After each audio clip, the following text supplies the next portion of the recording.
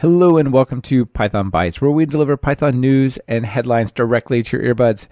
This is episode 86, recorded July 11th, 2018. I'm Michael Kennedy. And I'm Brian Ocken. And Brian, we have a new special guest, Bob Belderbos. Yeah, pretty excited. Yeah, welcome, Bob. Hey, nice to be here. Thanks. Yeah, so people may recognize Bob from his PyBytes with an I code challenge stuff that he does, as well as the 100 Days of Code course that we did together, right? Yeah, we did a major course on 100 Days of Code in Python. It was very fun. Yeah, it's only, 20 hours of video and 80 hours of exercise?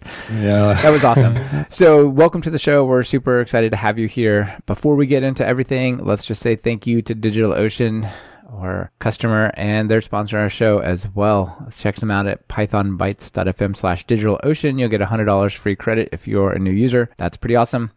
Brian, if I had to guess, if I were just going to pick out of thin air what kind of topic you might have, it might have something to do with testing. Yeah, I do like testing quite a bit. So what do you got for us? Well, we have responses, and there's a funny story around it, but this is responses is a utility library for mocking out requests Python library, and it's from GetSentry, so it's under the GetSentry GitHub account, and it looks pretty cool. It's actually we'll include a small snippet in our show notes, but it's a decorator approach to and other ways to be able to test your pretty much mock out if you have an application that uses requests to access any endpoint on the internet. You can use this to mock out those, and it has some dynamicness to it, and it looks actually pretty complete and pretty nice. That's pretty sweet. Yeah, you put an attribute on your function, and during that one, any call to requests like request.get or the response.json or whatever is going to be basically overridden as if you had done that with patch, but it's a little more focused on just requests, right? Yeah, it's focused on requests, and it's also it's designed to go well with the PyTest framework, so it cleans up after itself really easily. Nice. How does it integrate with PyTest? What's special about that? The decorator you put on your test is responses activate, so it'll and then you're going to have it. You register an endpoint to mock and what response it should give, and then all of that gets cleaned up at the end of the test. You don't have to undo it or anything like that. Yeah, that's awesome. Very nice. The funny thing is this is exactly what Anthony and I were considering building together. We just didn't know this one existed, and so I wanted to point it out because responses is a clever name to go with requests. I get it, but if I'm trying to find something that goes well with PyTest and goes well with requests, I might not know to search for responses. So that's why I'm highlighting it out. So I think anybody that's trying to do something like this should check it out. It looks pretty complete. Cool. It looks very useful. So it's not making any call over the network, right? That's the whole point of patching it out, right? Well, it's patching. It'll patch out the endpoints that you specify. I don't really know. I don't know what the behavior is for other ones. It probably lets everything else go through. Yeah, that's one of the things I like about it. As you say, if I request this HTTP endpoint, then do this, rather than I'm just replacing, request.get with everything. Right. Oh yeah, pretty nice. I do see your point about SEO and discoverability for responses, because response and responses is just such a common word on so many API libraries. How are you going to find the testing one? Yeah, I was looking. It says in its description that it's Python 2.7 or newer. Well, so it isn't obvious to me that it was 3x, but it looks in the investigate the toxini file, it's tested up through 3.5 at least. So it's probably 3.6 and 3.7 compatible too. Haven't tried it, but yeah, probably. Yeah, very nice. All right, Bob, it's time for yours. What one did you bring? Yeah, I found an interesting decision tree article, 29 common beginner Python errors on one page. And I found this interesting because these kind of decision trees or graphics, you get a lot of information in one page you can print out or study in detail. And it's like a flow. It's like an infographic for getting my code to work. It's amazing. Yeah, it didn't land directly on the article, actually. It was Microsoft devs that tweeted it out, and that's how I found it on the Python hashtag.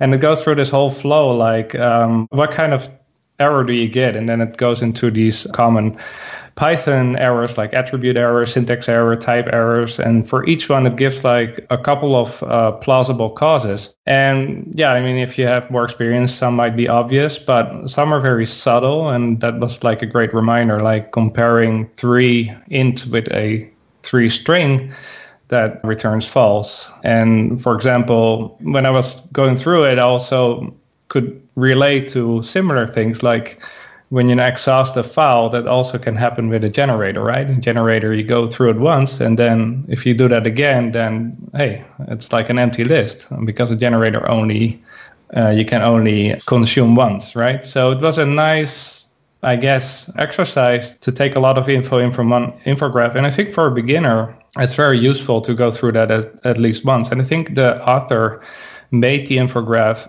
after having taught Python for a long time in the biology space. So that was also inspiring for me, like teaching others, how you could summarize that information at some point. I'll try to give a quick summary just so people can get the visual. So it's like an infographic. It says, start here. Do you get an error when you run your code? Yes. What type of error do you get? And there's a whole branch there. No. Does your code use loops or if statements? If you use an if statement, go check this. It just like walks you through some pretty basic stuff. I kind of like it. Brian, what do you think? Yeah, actually, this is one that I've run across before. And when our team started using Python for testing, one of the other engineers actually printed this out and posted it on the side of their cubicle so that people that came and asked them questions could just look at that first. Oh, that's pretty cool. And I like the fact that it's coming from Python for biologists.com. So we're seeing Python being taught in a lot of different domains, which is awesome. Yeah, that actually is a really good point. It's pretty awesome. So the next one that I have for us is this thing called uMongo, which somehow I have not heard of previously. But Brian, I go on and on about async programming stuff and parallelism and things like that, right? Yes, and I do know that you kind of like MongoDB also. This is like I get to put them together. It's amazing. So one of the main challenges of this async await stuff actually becoming super useful and super powerful. There's two fundamental problems limiting like the serious adoption of this. One is the web frameworks don't deeply support it. So I can't have an async Flask method. I have to switch to something like Court or use Vibora or some other framework like the main Django Pyramid Flask. They don't support the async. So that's thing one, but we're seeing some movement there. But even if you could get that to work, a lot of the ORMs don't have great ways to take advantage of their parallelism or their potential parallelism while they're waiting on the network talking to the database. Because usually that's what your web app is doing, and that's why you would want the async, is like you could let it do other processing while you're waiting on a database response. So what you need is, if you're using an ORM or something equivalent called an ODM for Mongo, is the ability to interact with those databases is in an async way. And so this micromongo is a very lightweight and small, as you might imagine from the name, object document mapper for MongoDB and Python that brings this ability to do async operations against MongoDB. Right? So if you wanted to use, say, Court or Vibora, and you wanted to use MongoDB as the backend, you have to use something like this, which is pretty sweet. Very interesting. I need to go on the async train myself yet, so maybe this is a good opportunity to learn it. So definitely. It's not that, Mongo itself, you don't need. That's on the other end. So that's already asynchronous, or can be, but it's the document mapper that's the problem. You need the library that talks to the database to have an async option. So for example, like let's take something that people know more about, probably SQL Alchemy, right? If you go to SQL Alchemy and you create a query and you say like order by or filter or whatever, you need SQL Alchemy to be rewritten so that filter is an async method, or it's useless in terms of that, right? So it's like the place you want to get to is interacting with your database asynchronously. But if the ODM or ORM that you're working with in the middle doesn't support that, there's zero workaround. You're done, right? You cannot do that. Whereas most of the things you're doing is waiting on either web services or you're waiting on databases, and that's where you would get like the massive scalability. Another thing that's really cool here is there is something called Motor, which is another async way of programming against MongoDB. But this one will let you choose the foundational bits. So you can say, I don't care about asynchronous programming, so I just want the base to be PyMongo. Or you can have TXMongo, or you can use motor async, which is something from Jesse Davis, I believe, at MongoDB. Or, you'll like this, Brian, you can even say the driver, the foundational database access part of this ODM is Mongo mock. So if you want, you can just say, actually replace the internals with this mocking database layer for testing. Oh, actually, that's pretty cool. Okay. Yeah. Neat. Yeah, so this is not, I haven't used it. I generally use Mongo Engine, but this is really looking quite promising and powerful. So definitely want to give a shout out to that. Speaking of shout outs, let's give a shout out to DigitalOcean. So DigitalOcean is sponsoring this episode, and they have a great, very affordable, very reliable service over at DigitalOcean.com. So our stuff runs on DigitalOcean. We have a couple of servers doing all the magic, including one doing MongoDB back there somewhere in New York City, I think it is. Anyway, they're super great. Go over there and create a virtual machine, get an awesome machine for $5 a month, get it set up in 30 seconds, and off you go. If you want to create something more pre-configured, they have a bunch of one-click apps to say set up like a ghost blog for $5 a month for one click, things like that. So check them out at pythonbytes.fm/DigitalOcean. You get $100 credit for a new user, and you'll let them know you're supporting the show, and or thanks for them supporting the show. So, Brian, what's up with this statistics stuff here? I've not done statistics for a really long time. I'm one for saying that I've been known to oppose the stringent math requirements in a lot of computer science and other science fields. But regardless, there's a lot of people that end up being having to learn statistics. And I think statistics is a good thing to learn, at least some of the basics. Yeah, I think we often come into, like, even going through computer science, you might not even take statistics. You probably took calculus and differential equations and other stuff that you never, ever use again. Right. Yeah, exactly. Yeah.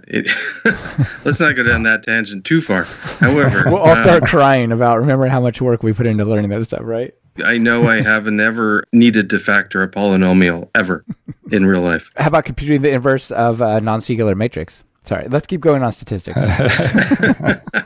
However, sometimes I do need to know like averages and medians and stuff like that. So I'm highlighting this article. It's called the Basic Statistics in Python, Descriptive Statistics. And I like it. It's just using some simple Python to demonstrate how you would build up some simple statistics concepts to teach the concepts like min, max, mean, median, mode, some of the others like standard deviation.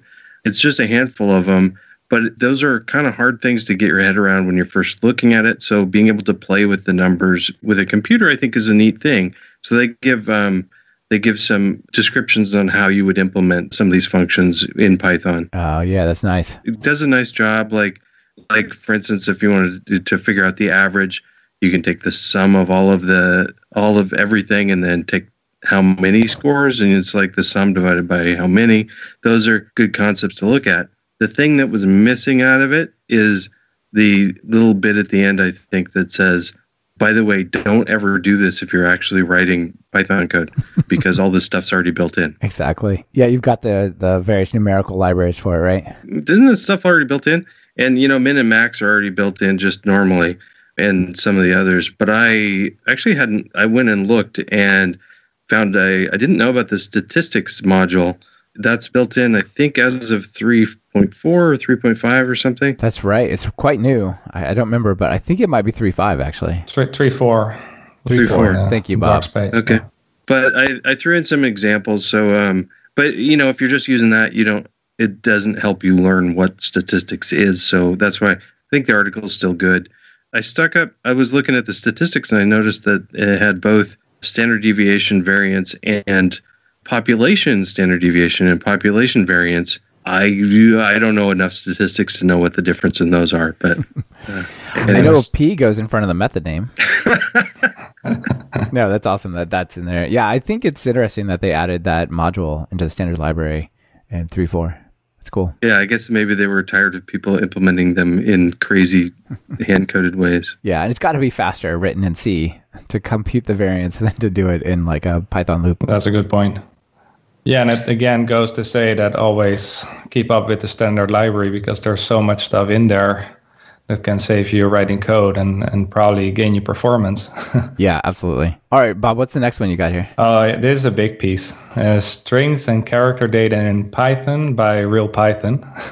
I don't have the... If it's by Real Python, you know it's kind of like a novella.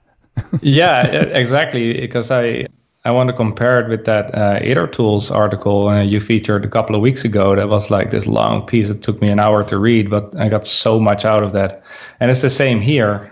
I didn't finish it yet. I'm like 60, 70% in, and I already got so much value out of it because it does this great detailed tour of strings in Python and all the methods you can use on them. And I put some snippets in the show notes because, I mean, for a beginner, it's great because you will be working with strings from day one. But even if you know Python, there's like a lot of these little tricks in there that can just make you faster in Python. If a string is a digit, you can use isDigit on the string, which returns a Boolean. Rather than try to convert it to an int, catch the exception, and go, it looks like it's not an int. Yeah. That kind of thing. Yeah, so you can use that method. Or, for example, you want to look for white space, a space, a tab, or a new line. There's also an isSpace method that does that for you. Or commonly with terminal apps, you want to have this banner with the text centered. Well, you can just do string center and then the width and then the filler character. So there's a lot of good stuff in there, and I think it's worth to go and spend that hour and learn all that stuff because it will just shave off time when you're actually coding. And another thing I also found, kind of the linking you do when you read such an article. For example, polymorphism, right? If you have the index method works on a string, but it also works on a list. So I put a snippet in the show notes that I use index on a string and a list, and you see that they behave in a similar way. Same goes for count. So I found that also an interesting point to highlight. Oh yeah, this is really interesting. I just threw that into Instapaper, and Instapaper says reading time 33 minutes. Yeah, this is definitely it's like a book chapter almost on strings and characters. I might be a slow reader, but well, I'm sure I would too. And that's not counting that it's like code. Code you got to analyze, right? Yeah, you want to try some things. Yeah. Exactly. No, it's a great find. It's really cool. And people coming from different languages, I know I was like this. I did not expect that strings would have all of these cool operations on them. Yeah, especially if you're coming from C, where strings are really just, character pointer array type things. They're basically just memory, right? Yeah. Yeah, but imagine you have to buy leading zeros to a number, and that would take you a couple lines of code. In Python, it's just number, string, zfill, and then the number of zeros you want to prepend, and it just makes for shorter code. Yeah, it's wonderful. Zfill, who's he? Yeah, so you want to have 42, for example, and it needs to be a width of 5. You can just zfill it with zeros. Nice. So I'm gonna close this out with something that is surprisingly controversial. I don't know. I'll see what your all thoughts are.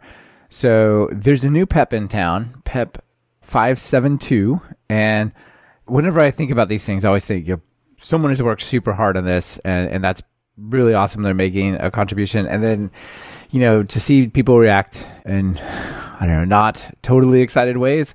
I don't know. It's sort of, I don't know how to feel about it, let's say. But there's a new piece of Python syntax that will allow you to, in a single expression, create a variable and assign to it. So often you have to do something to the effect of like, I'm going to create a variable, set it a value, and then if that value is something, I'm going to do a thing or I'm going to go do something else. So the new syntax lets you put a colon equals to define that and put it all in one line. So instead of saying like match equals pattern.search, if match is not none, et cetera, you can just say if match colon equals pattern.search is not none, all in one. I'm actually even confused about your example. I thought that the point of that new operator was explicitly to check against none. The point of the thing is to allow you to both create the variable and set its initial value and check it at the same time, whatever you're checking it for. Oh, right. And you don't even have to check it. For example, one of the really common use cases for this is to use it in like a list comprehension or something like that. And anytime you need more than one line, that cannot be put into a list comprehension or a lambda expression, right? But now with this one line, a variable creation, assignment, potential test behavior, you can put these into inline expressions like list comprehensions or lambdas or so on. I think that's it. I've only skimmed some of the use cases, but that's what I'm thinking it's for. Okay. So this is interesting. The syntax is not terrible. I think it's kind of okay. There's already lots of examples of this in other languages that had pretty decent implementations. So one of my thoughts was like, well, why didn't that get adopted? So both in like C# link expressions as well as JavaScript expressions, you have let something equals a value in terms of in terms of a for loop or something like that. That could have also been an interesting option, but I don't know. To me, it's okay, but I don't know that it's necessarily needed for the language. Like it's not solving a problem that I think very many people actually have. I would have to use it and see it in other people's code, because from the snippet you posted, I find it a bit confusing. It might just be me having to get used to it, but it's not the kind of syntax I'm used to from Python, right? Which is more readable. What do you guys think? To me, it's like one step down the slippery slope. I mentioned C# and the let stuff, and I feel like the C# language used to be pretty nice, and it's just a complete train wreck. Now, there's all these little 3 or 4 ways of doing the same thing, and they're all getting like a few characters shorter, but now there's 5 of them. They're all more or less equivalent. It's just like, whoa.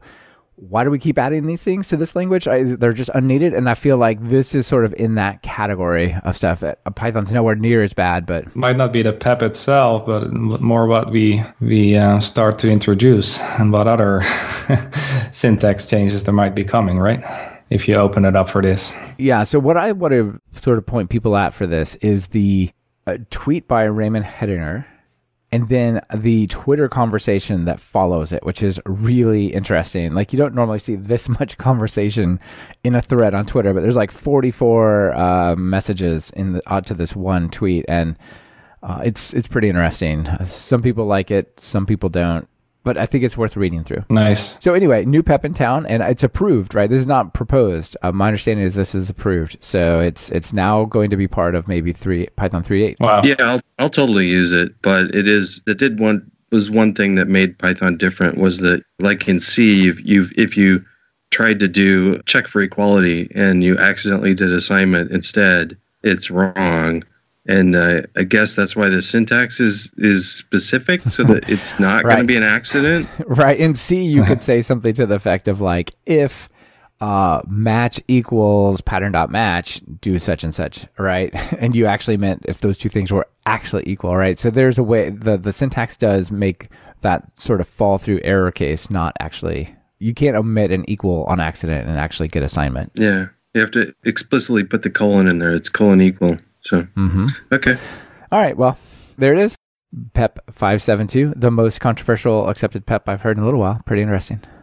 All right. Well, that's it for our news items, you guys.